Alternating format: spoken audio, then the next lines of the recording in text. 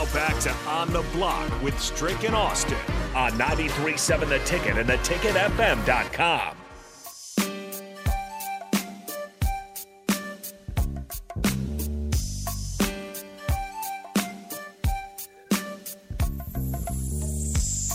We're back on the block. Strick, Austin Orman. We are joined on this block segment with our old friend Nate Brennan down there in Kansas City. Nate Brennan, how are you this wonderful Friday? What's going on, guys? Strick, you should be saying a Friday. You know that's how we rock it on the block. I'm actually headed back to Nebraska right now, too. Going to watch some high school basketball. So leaving Kansas City. But I will be back for the Super Bowl because I will tell you this much. Chaos is ready to ensue.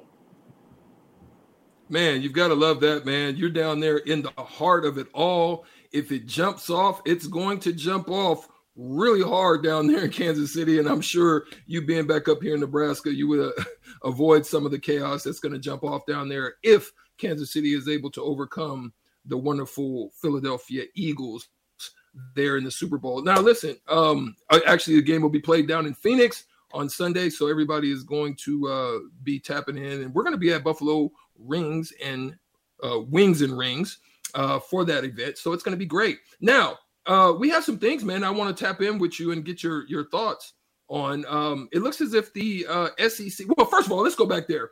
When you got a chance to look at the NFL honors, is there any surprises? Is there anything – in the honors that kind of had you kind of scratching your head and saying, well, I don't know about that one particularly, or did you feel that it kind of worked out and played out the way that it should have?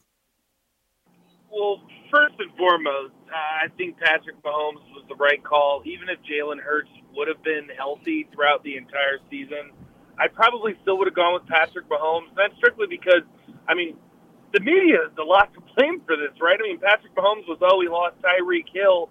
What's that offense going to look like without that weapon on the outside? Well, Patrick Mahomes played just as well, if not better, in some circumstances. MVP made sense. Offensive, defensive player of the year. No surprises there. Coach of the year, I'm okay with Dayball. The one that really surprised me, Strick, and I'm assuming that you were probably on the same page. I know that we're definitely a pro-Seahawk radio station here for good reason. Kenneth Walker not getting Offensive Rookie of the Year was a bit of a surprise to me. I know that he came on a little bit later on in the season. That was probably, if I had to say one, a head-scratcher. Sauce Gardner on the defensive side of the ball, not really much of a surprise. But Garrett Wilson, I don't know, maybe he gets the benefit of the doubt because his quarterback is too busy chasing moms. But that one was a little bit of a head-scratcher to me. That's what's up, man. Listen, the SEC is kind of embarking on something. One of the things that being a former baseball player, I used to love playing the game, but I hated off days. That was one of the hardest things for me, sitting in the dugout for 9 innings and waiting for it. And even worse than that, Nate, is having games where either we're blowing out a team or we're getting blown out by a team and we just can't get off the field. They're just continuously getting hits and running around bases and scoring runs, and it just makes for a long, long evening.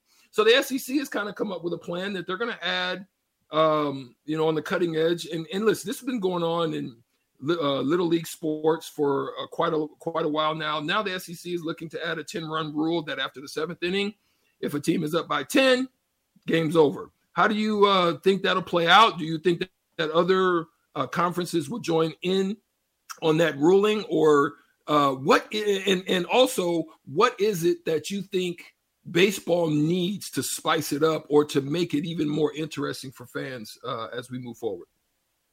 Well, this is really fascinating to me, and I'm interested to see how it works in the college game because I don't have any statistics or factual evidence to back this up. This is just kind of what I've seen over the years. From my perspective, it always seems like those college games are the ones that get out of hand, right?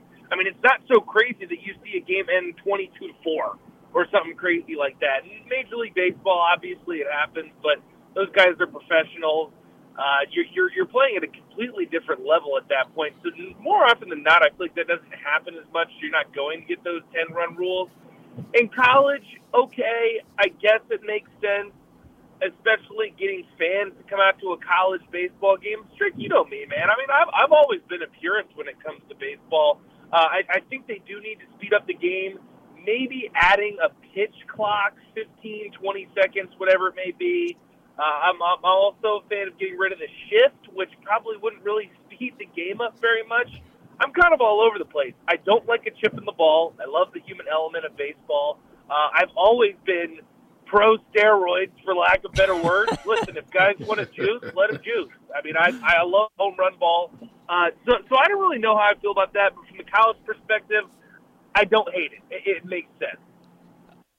Do you think they need, go ahead real quick before you jump in there, because it's a tag on to that. Do you think there needs to be some changes in the bats or in the balls or anything to make, especially at the pro level, to make it even a little bit more spicy?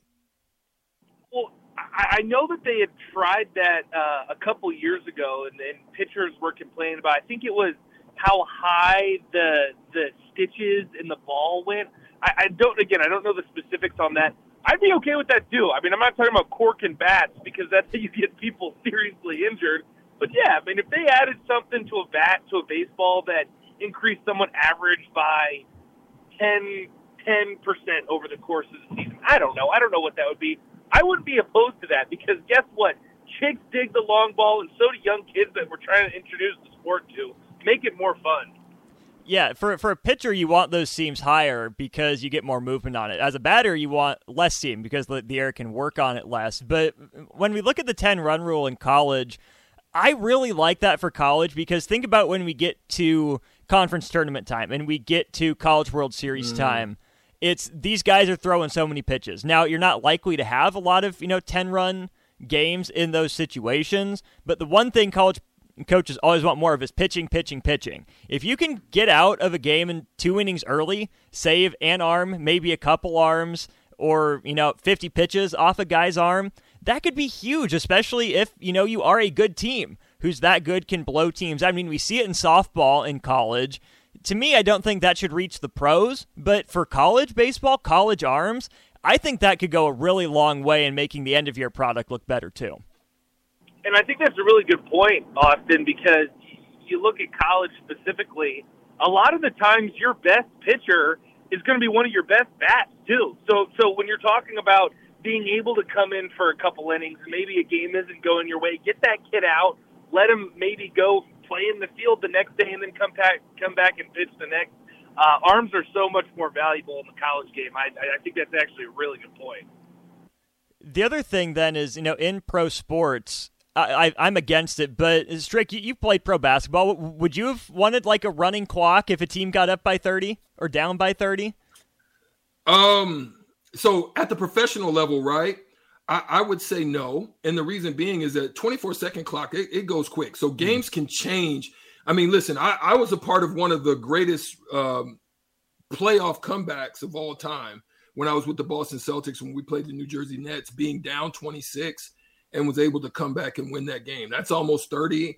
And I want to say, I think it was in a half, so in the pro game, the game happens so fast. 24 seconds goes very quick. I would say in a college game, that could be a little bit different.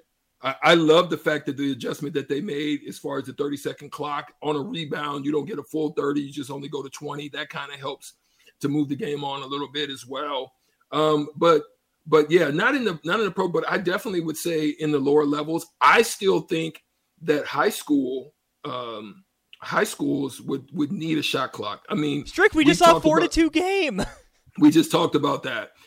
How does that happen where you have a game that's 4-2? I mean, shot clocks immediately, like the next year. It's a must. If you have a game that's 4-2 in 4 quarters in a high school game at the 4A level, so you're not talking about the 1A and the lowest tiers. You're talking about the 4A level, which is usually is a 5A. So you're one level below the highest level, and you have a 4-2 game. That's crazy. So I think in those games, yeah, possibly you could have a running clock. I think in college, there is going to be situations where there are teams, your Division I high level, Power 5, Power 8 schools are playing, Arizona School of the Blind.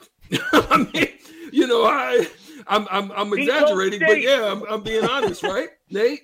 So I would say in those situations when you have those type of games, yeah. You know what I'm talking about. What you think, Nate? Listen, I saw that on Twitter, and for a second, I thought someone was trolling. I was like, okay, someone's messing with someone here. Why is this ending 4-2? And saw that, man, like, I understand that they're high school and they're kids, but that's just unacceptable. I mean, you got to be absolutely kidding me. 4-2? Come on, man. That's unacceptable. Someone's going to get cut after that. You need to throw that whole hand in. Like, that's a whole poker hand that you just go back into the school and just find 5 more and bring them back in and then start them next week, because that's horrible.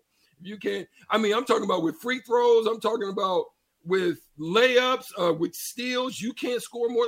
That blew my mind. I couldn't believe it. But that's neither here nor there. Nate Brennan, we thank you, man, for joining us. Who do you have this weekend for the Super Bowl? And I know, just because, again, I know you're a TV guy in Kansas City, so I'm pretty sure you're going to probably be going with Kansas City. Otherwise, you might get a lot of Twitter mail that jumps into your box. Yeah, I don't know if it would be very safe for me to pick against the Chiefs, but I will say this, guys, and this is something that's really popped in my head the last couple days, because I was trying to tell myself, okay, holistically, you look at the Eagles, might be the better team. Man, I tell you what, Jalen Hurts, he's just very unproven. And Patrick Mahomes, if he wins this game, before he turns 28 years old, he will have 11 postseason wins. It will be his second Super Bowl. He's already won his second MVP. I don't think it's really much of a debate anymore who's the best quarterback in the NFL. I just can't bring myself to think that Nick Sirianni and Jalen Hurts are going to beat Andy Reid and Patrick Mahomes. I'm trying to put all bias I can aside. I just don't see a scenario where they're going to be able to outduel Patrick Mahomes. But you can't spell elite without Eli, so anything can happen. Well, thank you, Nate Brennan, for joining us. He is Nate Brennan, joining us back on the block. Thanks for coming in and chiming in with us for another segment. But that is a prelude to what we're going to talk about in the 3 o'clock segment, about the coaches and how we think they would fare against one another, and who do you think would be the best? Who do you think is going to be the better option as far as coaching in this specific game? 402-464-5685. Give us the coach and why. We would love to hear from you on that. But we got to take a break. Shootout with Strick coming up next. 93.7 The Ticket on the block. We'll be right back.